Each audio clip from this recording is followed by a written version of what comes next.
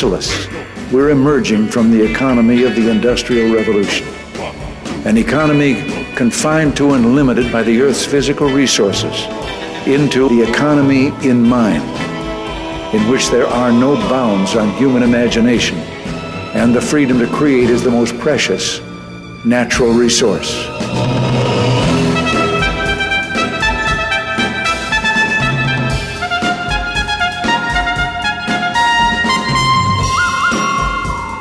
Welcome to the Soul of Enterprise, Business in the Knowledge Economy, sponsored by Sage, energizing business builders around the world through the imagination of our people and the power of technology. I'm Ed Kless with my friend and co-host Ron Baker, and on today's show, folks, at long last, we released the audio of our interview with Rory Sutherland. Back in August of this year, Ron and I had the privilege of interviewing for the second time Rory Sutherland. Unfortunately, due to time difference, and you can hear it at the very beginning of the show, Rory was unable to join us at the time for the Soul of Enterprise episode, but we did record the bonus episode, which is available fully on our Patreon site and has been for quite some time. But right now, we wanted to release this to all of you, our TSOE listeners, so enjoy. In the meantime, feel free to visit us at www.thesoulofenterprise.com. All right, great job. Good show, guys. Thanks, Matt. Ed, we have Rory on the line. I see that. Hi, Rory. How are you? Hey, Rory. Hello there. Was this okay as a time? Because you just ended. But no, this is fine. We can have you on our bonus episode. Okay, excellent. So, because what happens is, I think you said 8:57 UK time, which is. Have you been on for an hour? Yes. Yeah. So we're fine. Well, we have you now. We're happy. We're happy. Okay, sure. Okay, excellent. Okay, absolutely. So Rory, we have this planned in honor of you. I have this planned. We know you're not a wine guy, and I'm on the in Dallas here, so I'm going to break into my Jamesons to have our conversation, make it a little bit more exciting. So, spirits. Yeah, no Chateau Obscure here, Rory. No, absolutely not. I'm delighted to hear it. That's fantastic. Excellent. I forget the talk where it was, but you picked on one gal in the front who was French about wine, and it was just hysterical. I love that. Just because you can stomp grapes. It is an interesting question, which is why some alcoholic drinks, essentially the price ceiling hits a kind of asymptote. So, it's very difficult to spend more than £40 on a bottle of gin, say $60. Generally, fantastic drinks like sherry don't go very high, and yet wine goes astronomical. And it is a question worth asking, really, because I don't think you can honestly say that the very best wine is inordinately better or more enjoyable as an experience than the very best sherry, the very best gin, or indeed a really well-made cocktail, to be honest. Do you think it's marketing? Do you think it really shows the benefit of value of marketing? I think a hell of a lot of it is braggadocio and it's bragging rights, simply because of the artificial scarcity of high-end French wine. You limit it by vintage, so only a certain number of years can declare a vintage, and it's massively limited by terroir and the geography of origin, in the case of Old World wine in particular. Right. So they've done something very clever there. I mean, they've in a sense created mechanisms which look as if they're all about quality, but in reality they're all about maintaining the idea of scarcity. Yeah.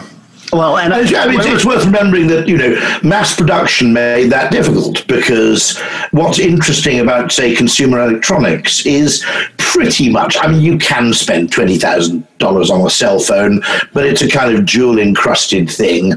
It's no better as a cell phone than, say, a top-of-the-range Samsung or LG or iPhone would be.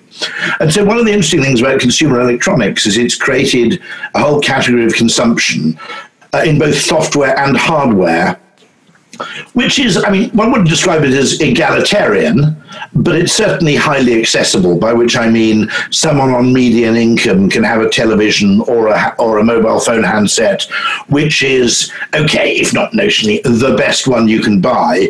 It's pretty much as good to all intents and purposes.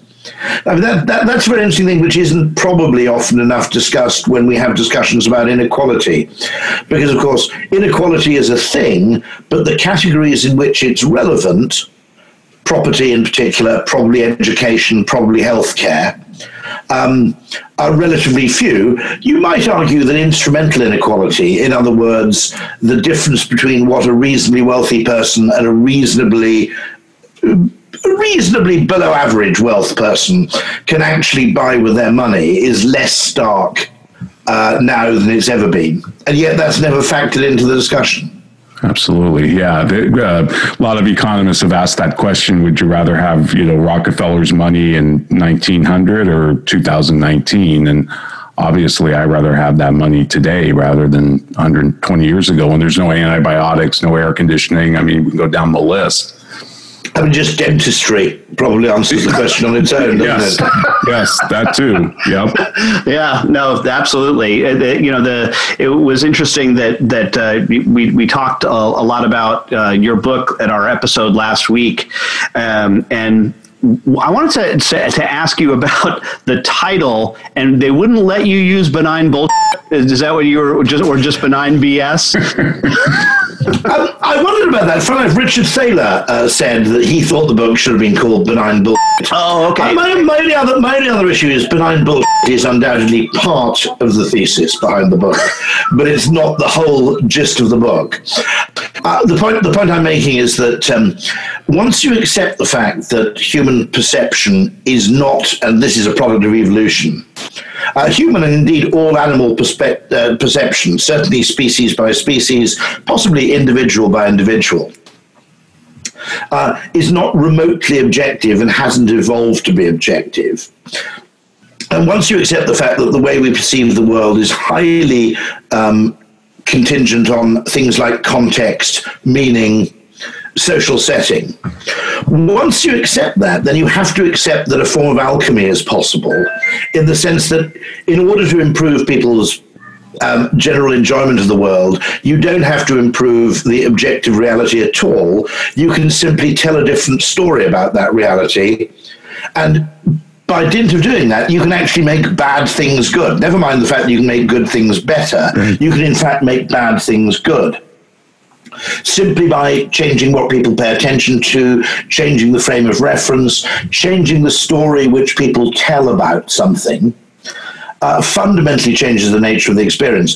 And my argument is very simply, and the reason I call the book Alchemy, is that economics, by trying to model itself on physics, which is a completely constrained discipline with universal laws where nothing can be created or destroyed, by trying to model itself on physics and create the same sort of universality, and I suppose the same sort of Newtonian laws, what economics has done is it's more or less told people, don't look for magic, because it can't exist.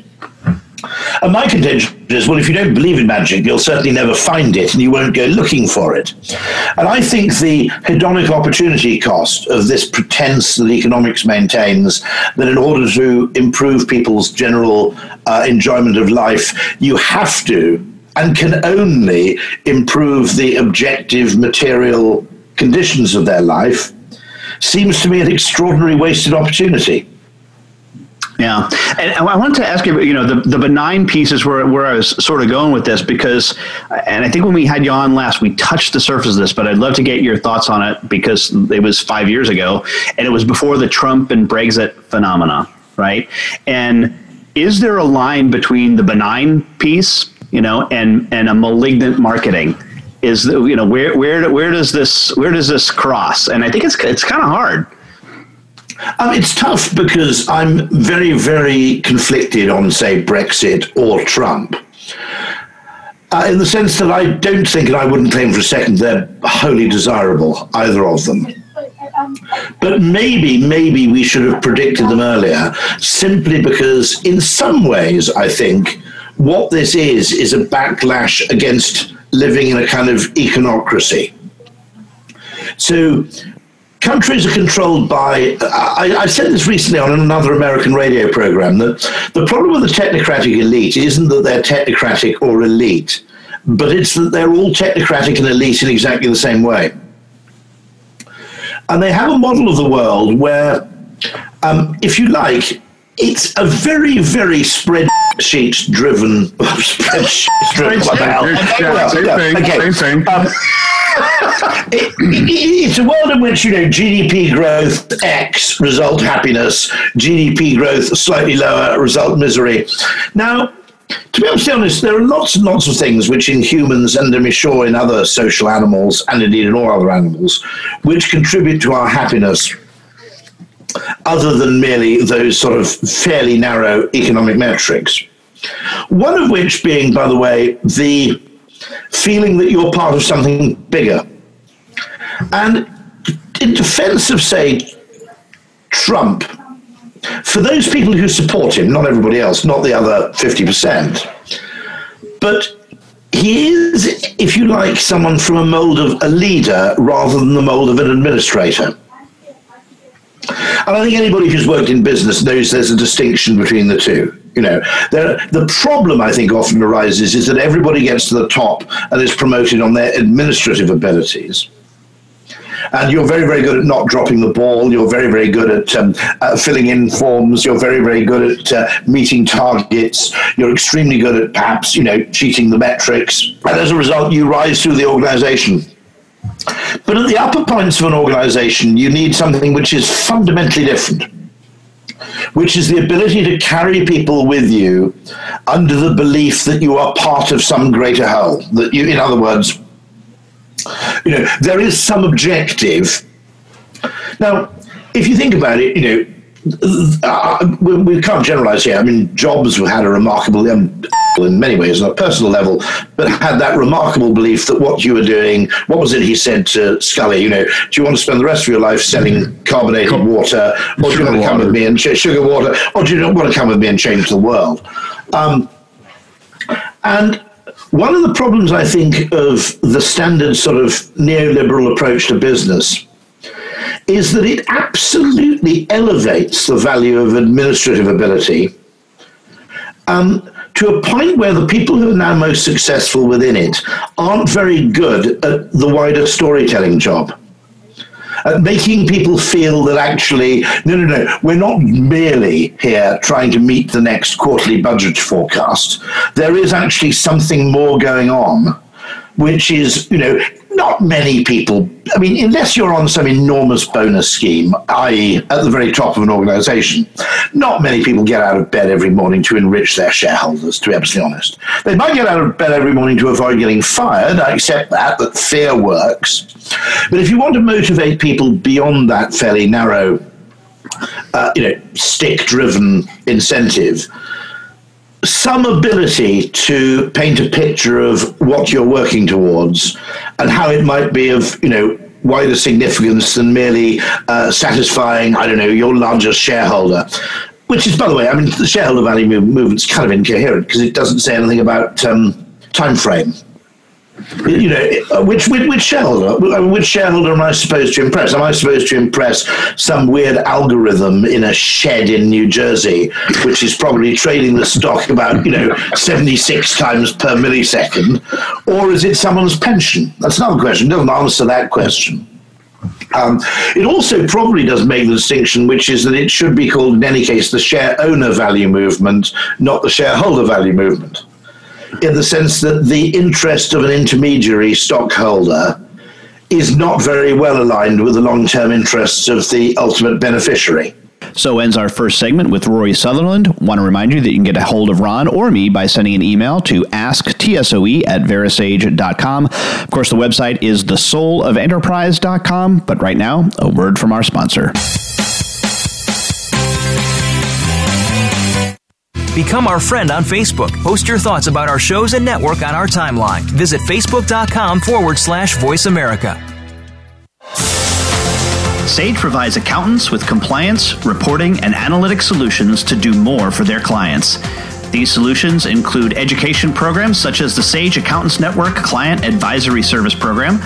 This program delivers the tools to create, package, price, market, and deliver additional services to clients, increasing your profitability and delivering more value to your clients. Let Sage help you grow your business by visiting sageaccountantsnetwork.com. Have you ever read a book that changed your life? I sure have. Have you ever listened to an advertisement for a book so many times that you question the existence of God? Me too. Hello, I'm Greg Kite. I recorded the advertisement for Ron and Ed's book, The Soul of Enterprise Dialogues on blah, blah, blah, whatever. And 4 years later, we're all tired of it, especially me.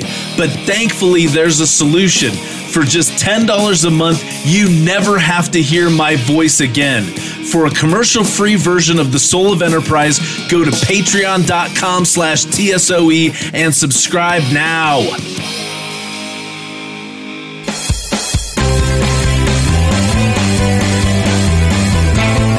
You are tuned into The Soul of Enterprise with Ron Baker and Ed Kless. To find out more about our show, visit us on the web at thesoulofenterprise.com. You can also chat with us on Twitter using hashtag AskTSOE. Now, back to The Soul of Enterprise.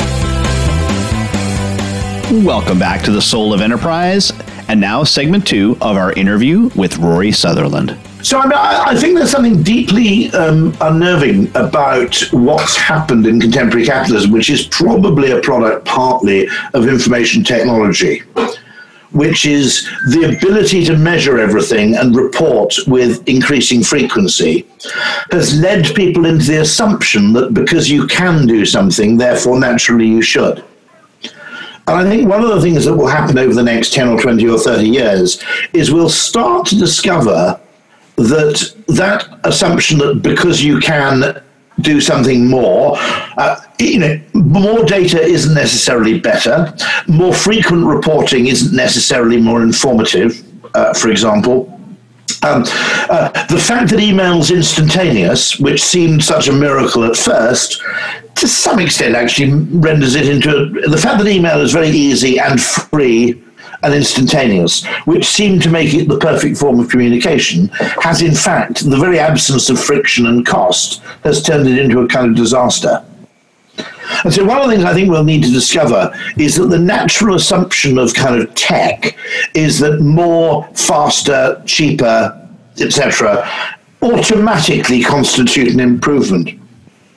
But actually, just as you don't improve a complex system by improving all the individual parts in isolation, in the same way, I think there are lots of things which we've improved in the last 10, 15 years, which are improvements in and of themselves, but when you overlay them on the... there were huge advantages to the fact that sending a memo in a 1970s corporation was a bit of a pain. And the reason for that is, first of all, it wasn't a pain if you were senior, because you could get something typed in 10 minutes. But then the memos from senior people were more important than the memos from junior people. Okay. Secondly, if you were junior and you wanted a memo typed in the Ogilvy of 1975, you had to burn favors with the typing pool if you wanted it done quickly. People have actually said if you worked in Ogilvy in the 1970s, it was sensible for a junior person to spend half an hour a day sort of buttering up people in the typing pool and going around in a sort of Terry Thomas way of hello, generally just dispensing charm and flattery, because it meant that when you suddenly needed something done urgently, you had a kind of favor bank to draw upon. And of course, what it meant was that people only sent communication when it was genuinely necessary or useful, or because they were very, very important, which meant that before you'd received the communication, it had already been through a filtration mechanism. Now, the burden of filtration falls on you, because pretty much your email inbox, unlike your physical inbox, is essentially a to-do list to which the entire planet has access. Yeah. And so what's very interesting is those assumptions that, for example, low friction is necessarily a good thing, I think are very, very dangerous, The assumption that because we can report something weekly or in real time, this will give us somehow a far better view of how a company is doing, also pretty dangerous. The setting of more and more metrics, for example, the attempt to abandon subjective judgment and replace it with objective judgment for the purposes of kind of semi-automation, that also is problematic because, let's be absolutely honest, you can game the system when it's designed that way, and people do. Yep. We call it the effing debate, the difference between effectiveness and efficiency, right? And there's the cult of efficiency in business today, this cult to absolute efficiency. But is it effective, right? The Drucker's line about, there's nothing so wasteful as that which is doing, which is ineffective. If you're doing efficiently what shouldn't be done at all. Absolutely. Right. And it's very interesting too, because I think there are areas of business. There are probably areas of business where, to be honest, efficiency and effectiveness aren't too badly connected. There must be areas of logistics where, to be absolutely honest, you can define in human-free, perception-free terms the job that needs to be done. And because you can perfectly define the job that needs to be done in advance, and it's replicable and predictable, then I would guess, we've got to be careful there, because even in logistics, you have the second order thing, which is to do so. I've always thought that just-in-time manufacturing is, is that genuinely a good thing, or is it an accountancy hack? Because I've always wondered, we don't actually need our lives like that, do we? We don't buy food on the way home from work every day. We have a fridge, right? And the reason for that is, it gives us a certain amount of flexibility and a certain amount of resilience. There's a little bit of a buffer that if we happen to miss the shop one day, we don't starve to death. And yet businesses seem to view any kind of inventory sitting in store as some sort of absolute anathema. But anyway, in logistics, allowing for the fact that you have to be careful about what's long-term efficient versus short-term efficient, nonetheless, a logistics guy who sits around his job effectively going, I'm going to try and make this more efficient, much of the time probably isn't all that wrong-headed. In areas like marketing, it's hugely difficult, because in marketing, you're dealing with first of all, you're dealing with a psychological objective and not a technological one. Things aren't necessarily replicable. You're not trying to do the same thing as your competitors. So by dint, there's an automatic requirement for some degree of differentiation. But also, I would argue that a large part of marketing may be successful for reasons you can neither predict or plan in advance, nor can you necessarily measure in retrospect. And I started having this discussion with someone the other day, which is, the general way in which we approach marketing is, okay, we have a strategy, marketing supports that strategy by doing X. Therefore, we design our marketing approach with the exclusive intention of obtaining or achieving X, and we measure the effectiveness of our marketing by the efficiency with which it attains that narrowly defined and predefined goal. Okay? Now, I don't know what proportion of marketing is like that, but I will say it's a lot. Now, let me give a parallel to this, okay? Either of you got teenage children or sons or daughters? Yeah, okay. Now, generally, if you've got teenagers, they want to go out a lot, and they want to go out on Saturday night particularly. And part of the reason they want to go out on Saturday night is because everybody else goes out on Saturday night. But if you ask them, why are you going out on Saturday night? Because I'm 53, I go, what's wrong with a Discovery Channel documentary? Why do you have to go and spend all this money? For goodness sake. Okay. They probably answer, basically, I might get lucky. Now, they don't know in advance how they're going to get lucky. What they know is that going out massively exposes you to an asymmetric outcome where upside massively outweighs downside. Okay? Now, in the same way, I would argue, and they say that what they do know, now, They don't know how they're going to get lucky. It might be they meet the love of their life. It might mean that they meet a very short-term attachment. It might be they make some new mates. It might mean they meet up with some old mates. Whatever it may be, they don't know in advance. What they do know is that if you stay home, none of that's going to happen.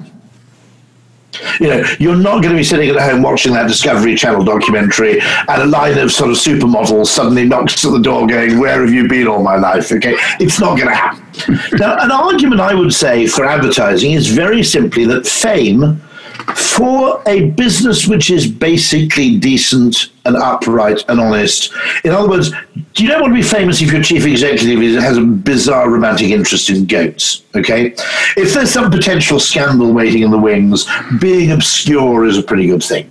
But by and large, if you're running an honest, decent business which is doing the right thing, fame exposes you to a huge amount of fortune, which is overwhelmingly good, not bad. Now, you can't predict in advance. It may be that if you're a famous company, when your chief executive rings someone else up, they return the phone call. Okay? My guess would be if you're the chief executive of General Electric, other than a couple of presidents, basically people return your calls, right? Okay? Secondly, fame means that people come to you first with good ideas because they've heard of you.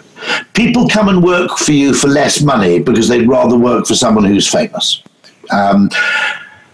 Talented people are more eager to work for someone who's famous. People with good ideas approach you out of the blue. Lots and lots of things. Other companies come to you and say, "Could you work with us on this exciting thing?" None of which will happen if you remain obscure and non-famous. Now, you can't predict in advance. I'm not even sure you can quantify it in retrospect. But then, should we set the quantification bar so high that it becomes impossible in business to do anything unless in advance you can predict precisely how it's going to work?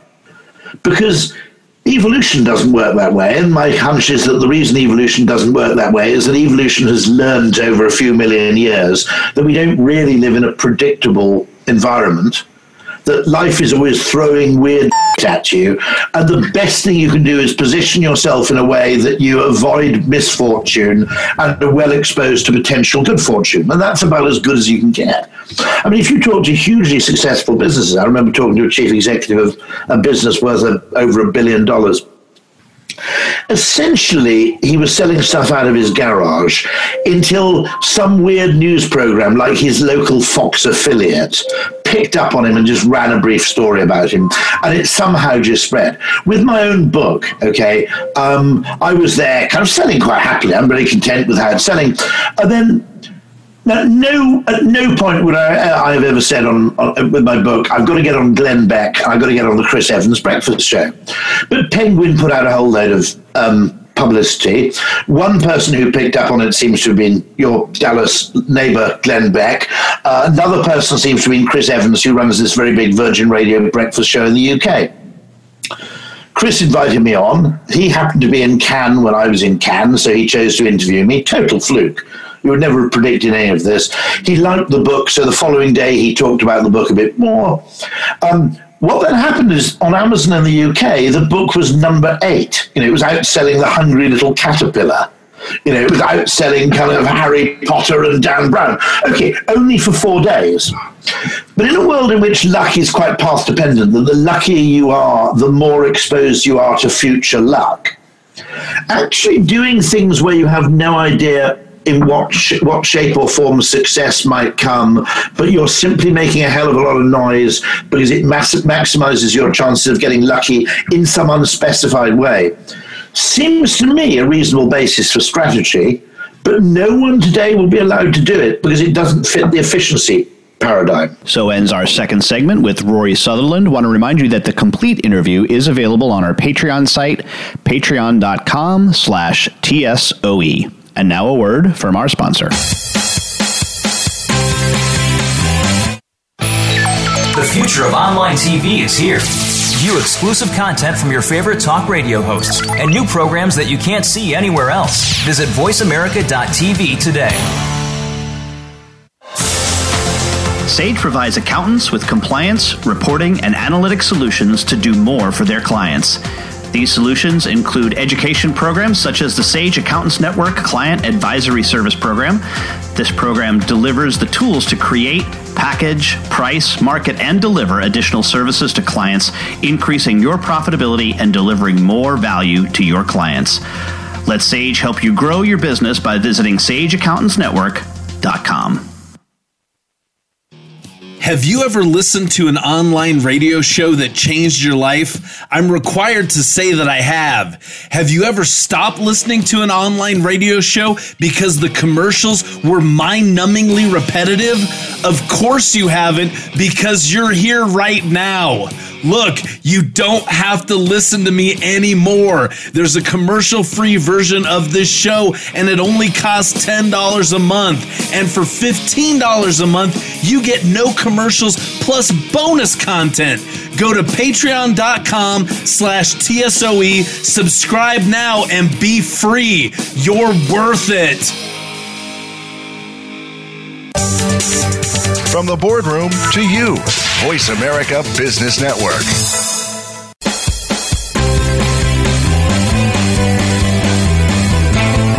You are tuned into The Soul of Enterprise with Ron Baker and Ed Klass. To find out more about our show, visit us on the web at thesoulofenterprise.com. You can also chat with us on Twitter using hashtag AskTSOE. Now, back to The Soul of Enterprise. And now, segment 3 of our August interview with Rory Sutherland.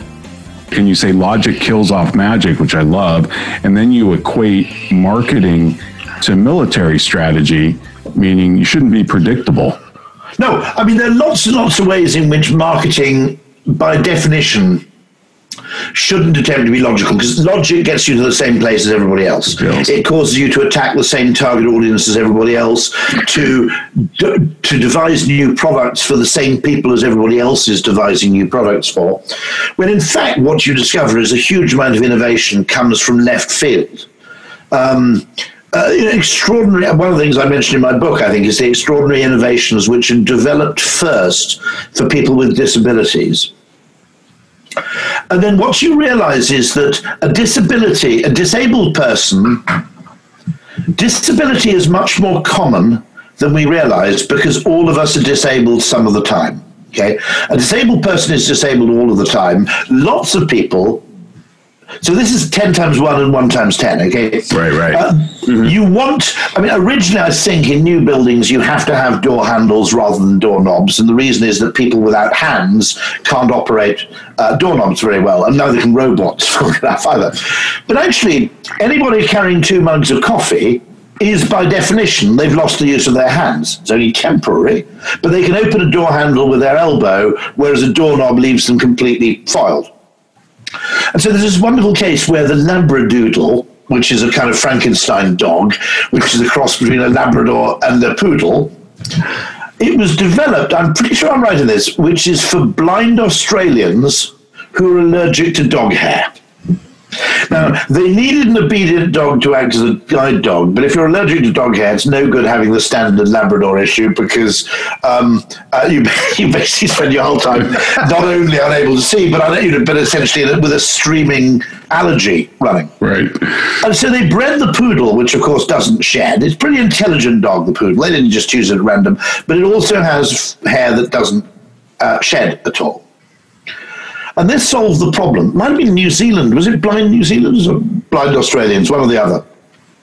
And what they suddenly realized is, hold on a second, a really obedient dog that doesn't drop hair all over the place, never mind our special target audience, this is a pretty damn good dog. Because it'll do what you tell it, but if it doesn't do what you tell it, at least if it jumps on the sofa, it doesn't leave the whole thing covered in shed dog hairs. And so quite often, very interestingly, that business of putting the shampoo bottle, I don't know who mandated that or whether it was why it was adopted, where shampoo opens at the top and conditioner opens at the bottom. Okay, now that would make perfect sense for the blind, but most of us in the shower, first thing in the morning, where you can't wear spectacles, you probably haven't put your contact lenses in, the place is full of steam, we're effectively blind. And so, in many ways, actually, designing for what seems to be a narrow audience can sometimes be an extraordinary way of solving a problem which some people have to endure all the time, but many people have to endure some of the time. BT in the UK developed a phone with enormous buttons, which was designed for the seriously sight impaired. And to their surprise, it became their best-selling phone because as a bedside phone, the last thing you want if you've taken your contact lenses out, you haven't got your spectacles on, you suddenly need to dial a number in an emergency, the last thing you want is those minuscule little key buttons on your phone. And I think I always found that very interesting. I also found it interesting, by the way, because if you do loads of things, lots of things are successful for reasons entirely different from that envisaged, to be honest. There's a joke I make in the book that the value of a dishwasher isn't really that you use it to wash up your plates, it's that it keeps your dirty plates out of sight. I can vouch for that. And actually, if you ever have your dishwasher broken down, doing the washing up isn't really the frustrating thing. The really frustrating thing is looking at your washing up. That's the real pain. Swimming pool, my joke is that you don't really buy a swimming pool to swim in. It's a license to walk around your garden in hot weather in a bathing costume without looking like an idiot. And I love it when technology gets adopted for... there's a pub chain in the UK called Wetherspoons. And they developed an app with table ordering. So you can sit at your table. Every single Wetherspoons table has a number kind of etched into the corner of the table. And you can order drinks and food, pay for it on the app, and just sit there. Very good thing because, to be honest, I mean, if there's a queue at the bar, too much of your weekly catch-up with your friends is spent with one of them absent queuing for drinks. Okay? Yeah. But then what happened fantastically is my kids, who are now 18, so it's legal, okay? What teenagers started doing is when it was their birthday and they went to Spoons, as they call it, dropping the weather for some reason, when they went to Spoons, they'd actually share on social media that it was their birthday and they were at table number 143 at the Tunbridge Wells Spoons, and all their friends would use the app to buy them drinks. Now, that did happen. I think buying other people drinks in a bar did happen in the kind of raffish pre-political correctness era of the United States. And it was generally something that a creepy guy did, wasn't it? Right. In American movies, it's the thing the creepy guy does, which he sends over a drink to somebody, which is generally suggests he has some ulterior motive. Yeah. If you're really damn suave, you can get away with that shit. I basically have the police on my back. I'd be cuffed within about 5 minutes if I tried doing that kind of thing. But what is so interesting about that is you've actually inadvertently reinvented an old practice, albeit a much more sociable one. And I'm sure that nobody designing the app, it never occurred to them that this might be a possible use. I always find that, when things are used for entirely... I mean, Uber, interestingly, I'd be intrigued to know how many Uber cabs are actually ordered for people's kids. Yeah, I've often wondered about that. Yeah. And I had a friend who took an Uber to a hospital.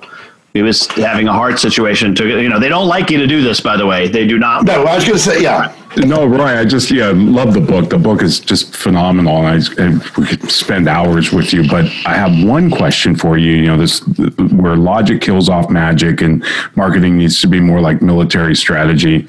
And you also say, and I love this line as well: engineering doesn't allow for magic, but psychology does. And I'm just wondering, you got us because we're Austrians and we totally buy into the subjective theory of value. But this alchemy has got to be a tough sale to most C-suite finance MBA types and businesses. I'm delighted to say that another book's just come out by, I think it's Donald Hoffman. And it's if my book, I suppose, is called essentially as an attack on rationality, his book is called The Case Against Reality. So his argument is that humans essentially have evolved a kind of perception of the world whose relation to the real physical universe is almost like this is his analogy, a user interface. that, when you click on a file on a computer, okay, there's an image there which dates back to the 1950s idea of the filing cabinet, and it says File Manager, okay, and it uses a skeuomorphic, great word. This is where, rather like a digital camera has to go click, because otherwise we assume you have to build in some of the attributes of a device's predecessor to make it comprehensible or easy to use. And there are examples of skeuomorphism all over the place. The Parthenon has these strange little decorative things which date back from the time when temples were made out of wood. And when they made temples out of stone, they kind of fluted the columns as a kind of, simply as a kind of, as a kind of aesthetic hangover from the time things were made of wood.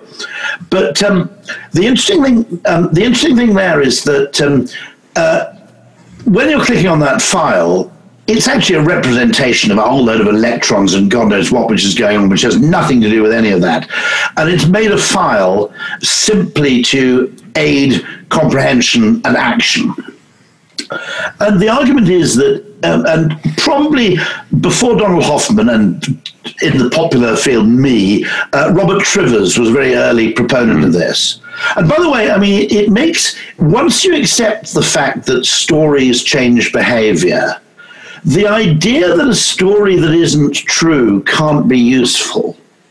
Okay, so this Dawkins attack on religion is ridiculous, because whether or not it's objectively true is surely is irrelevant. That's like saying if you wear spectacles, you have a problem with objective reality. No. There must be, just as there are corrective lenses for vision, for a social species, there must be corrective narratives for behavior. And one of the simplest ones, by the way, if you look at totem poles, is act as though someone's watching you. So the totem pole, or God, is essentially a narrative which suggests that you act as though, and in the case of the totem pole, it's literally a thing in a post in the middle of the community with eyes staring at everybody, which you believe possesses magical powers. Now, that's going to have beneficial effects on behavior, just as your spectacles. So Dawkins saying, well, some of these things may not be strictly speaking true, is kind of crazy, okay? Because stories aren't there to be absolutely true. They're not scientific papers. They're there to convey modes of thinking which might be useful, beneficial either collectively or individually. And, if Dawkins gets really angry, why doesn't he get angry with, say, The Tiger Who Came to Tea or children's literature? This is absolutely ridiculous. You have a 700-pound carnivorous quadruped. The likelihood that it's going to sit at a table with some children and drink a hot beverage, this is absolutely, well, of course, it's not there for that purpose. And on that note, we conclude segment 3 of our interview with Rory Sutherland from August of this year. But right now, a word from our sponsor and my employer, Sage. Follow us on Twitter at VoiceAmericaTRN. Get the lowdown on guests, new shows, and your favorites. That's VoiceAmericaTRN. Sage provides accountants with compliance, reporting, and analytic solutions to do more for their clients. These solutions include education programs such as the Sage Accountants Network Client Advisory Service Program. This program delivers the tools to create, package, price, market, and deliver additional services to clients, increasing your profitability and delivering more value to your clients. Let Sage help you grow your business by visiting sageaccountantsnetwork.com. Have you ever been so annoyed by a commercial for a $5 ebook that you were willing to pay $10 to never hear it again? I sure have. Hello, I'm Greg Kite. Over the last several years, you've come to hate me, and I hate me too. By now, you know that for $5, you can get a copy of Ron and Ed's book. What you might not know is for twice that much every month for forever, you can stop hearing me plug Ron and Ed's book, which totally makes sense, like the Diamond Water Paradox. Go to patreon.com/TSOE and subscribe today. Please, for the love of God, make it stop! When it comes to business, you'll find the experts here. Voice America Business Network.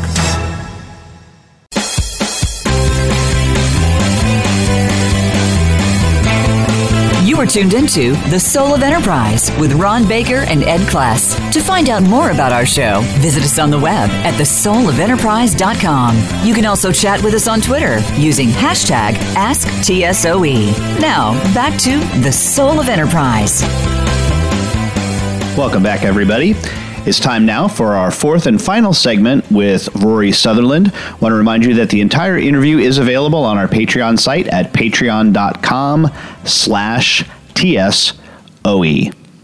If you accept the fact that perception of the world is, now this is Don's other point, which I make in my book, coincidentally, species specific. A television is species specific. You design it specifically for the perception of higher primates. I think only gorillas and us. But a TV is designed around the vagaries of human perception, and we happen to detect red, green, and blue in cones in our eyes, so the TV is designed for that purpose. If you wanted to make a TV that was objective, it would cost billions of pounds, because you'd have to be able to produce every single color in the spectrum in every single pixel. So if you didn't rely on the alchemy of perception, we couldn't have television, we couldn't have print, color print either, by the way. Okay, because it works with the 3-color, 4-color print process. So, I mean, pigeons, if you produced magazines for pigeons, you'd have to have something like 5 or 6 kinds of ink, and one of them would have to be ultraviolet, I think. Snakes, you'd have to have a bit of infrared going on, because otherwise they go terribly lifeless. You know, I don't know. Now, once you accept the fact that the way in which we design signals that humans respond to is not independent of perception or context, or species-dependent things that we're sensitive to and that we're not sensitive to. And that's what economics is trying to do, in a sense. It's trying to create sort of universal perception-free, laws. Once you effectively create that, once you believe that, certain things that are easy are going to be impossible. Certain things that seem perfectly logical to you will be ineffectual. Producing colors out, no TV produces colors outside the visible spectrum, because what's the point? Now, I would argue that a lot of governments spend a lot of time interfering with economic things which effectively are outside the visible spectrum. One of the things that I said recently, this is after the book was published, someone rang me up and said, "What do you think about tax cuts?" I said, "They're crap." And they said, "What do you mean they're crap?" I said, "Well, like a television, I've just got this 4K ultra high definition TV. To be honest, cynically, I know that in 3 weeks' time it'll just be a television, because I'll have become acclimatized to it." The same, I think, happens with tax cuts. Now, my suggestion is, don't cut taxes, refund people, right, once a year with a lump sum. Now, the US system does this to a degree because most people seem to choose to overpay, don't they? Yeah. But actually, one of the interesting things would be, very simply, there are lots of people who say we should pay more tax. We'll give them the opportunity. So say you are due a rebate of $1,000.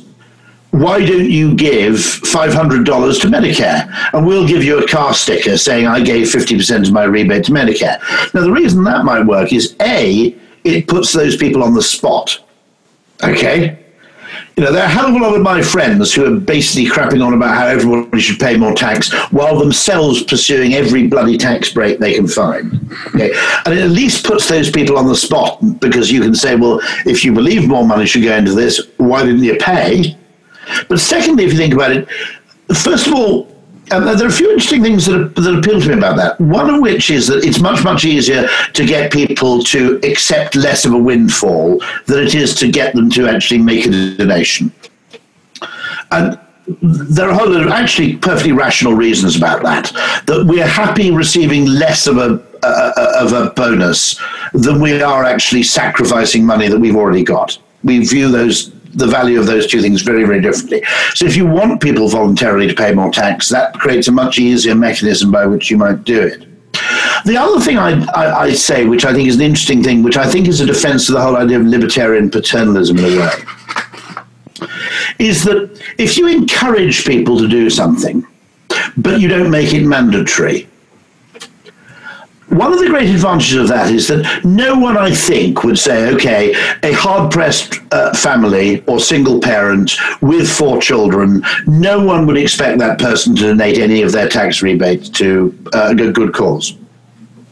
But a childless dual income couple in their 50s whose house has just gone up in value $300,000 and had just taken their 4th foreign holiday of the year, you could reasonably place some moral obligation on them to give some more money. So one of the things that always appeals to me about persuasion is that persuasion takes account of circumstances in an intelligent, context-sensitive way in which neither economics nor law generally do very well. So the example I gave about this is, why don't we persuade people, if you want to reduce carbon emissions, why don't we persuade people to put their washing machines on late at night? Because I don't know how it is in the US. In the UK, broadly speaking, at about 11 o'clock at night, the UK is kind of half nuclear powered, basically. The amount of carbon you'll generate by putting on, say, a tumble dryer is significantly less than it would be in the middle of the day. Well, now the economists would say, no, we need to have a pricing mechanism to obtain this. We can't just ask people to do it. We need to have a pricing mechanism. And the legal person would say, no, we need to make it illegal to put on your washing machine until... Now, the point about those two, and this is where it's important, is that there are a lot of people who shouldn't put their washing machine on in the middle of the night. If it's above someone else's bedroom, that's not a good idea. It'll go into the spin cycle at 3 o'clock in the morning and drive them insane, okay? If you work night shifts, you shouldn't leave your house and leave the tumble dryer running. There are lots of people who, by dint of circumstance, have a perfectly good reason not to change their behaviour. And the great virtue of persuasion over other means is that anybody with a good excuse doesn't have to be persuaded. Right. And it strikes me that fundamental point about the libertarian value of something enables you to ask more of people simply because you're asking it, you're not requiring it. And, to be absolutely honest, if you think about it, I find it a bit weird. Do you find it a bit weird that the tax system takes no account of age? That strikes me as a bit... It's a bit weird, isn't it, when you think about it? So, 2 things the tax system doesn't make any distinction between is one person who, for one lucky year of their life, earns $200,000, but for the rest of their life earns $50,000. Okay? Right. He's taxed at the same rate as someone who earns $200,000 for 10 years in a row. Yep. They used to let you, Rory, back in the 70s and maybe even a little into the 80s, they let you average your income over like 5 years. So if you had one of these incredible years. Windfall years. Yeah. But they got rid of that. They only allow corporations to do it now, and then we complain about it. Corporations can do it in a massive way. Then the second thing would be, it's a bit weird, isn't it? Because when you're 25, you do need money to buy okay? Because you don't own much. Okay, and also, to be honest, you need experiences when you're... I've kind of had enough of experiences, to be honest. Once you're 53, you go... it's terrible having teenage kids, because where do you want to go on holiday? Well, we went somewhere last year, and it was nice, so why don't we go there again? And the kids will go, I want to go to the carnival in Rio, right? Okay, so to some extent, for lots of Darwinian reasons, apart from anything else, and lots of practical reasons, your need to accumulate things diminishes with age. Now, you might argue, by the way, your need for healthcare massively increases with age. So it seems a bit weird that young people in the UK essentially fund the NHS to the same degree that old people do, despite the fact that, broadly speaking, they make pretty minuscule use of its services. So the fact that actually the tax system has been designed by economists with no idea of species specificity. And this is where I come back to it. If you look at, the tax system for ants and bees would be fundamentally different to the tax system for humans, because what humans need from life isn't the same. So sorry, folks, but we need to end our interview with Rory Sutherland here. Want to remind you that you can get a hold of Ron or me by sending an email to asktsoe@verasage.com. Next week, our show is Free Rider Friday for November of 2019. We'll see you in 167 hours.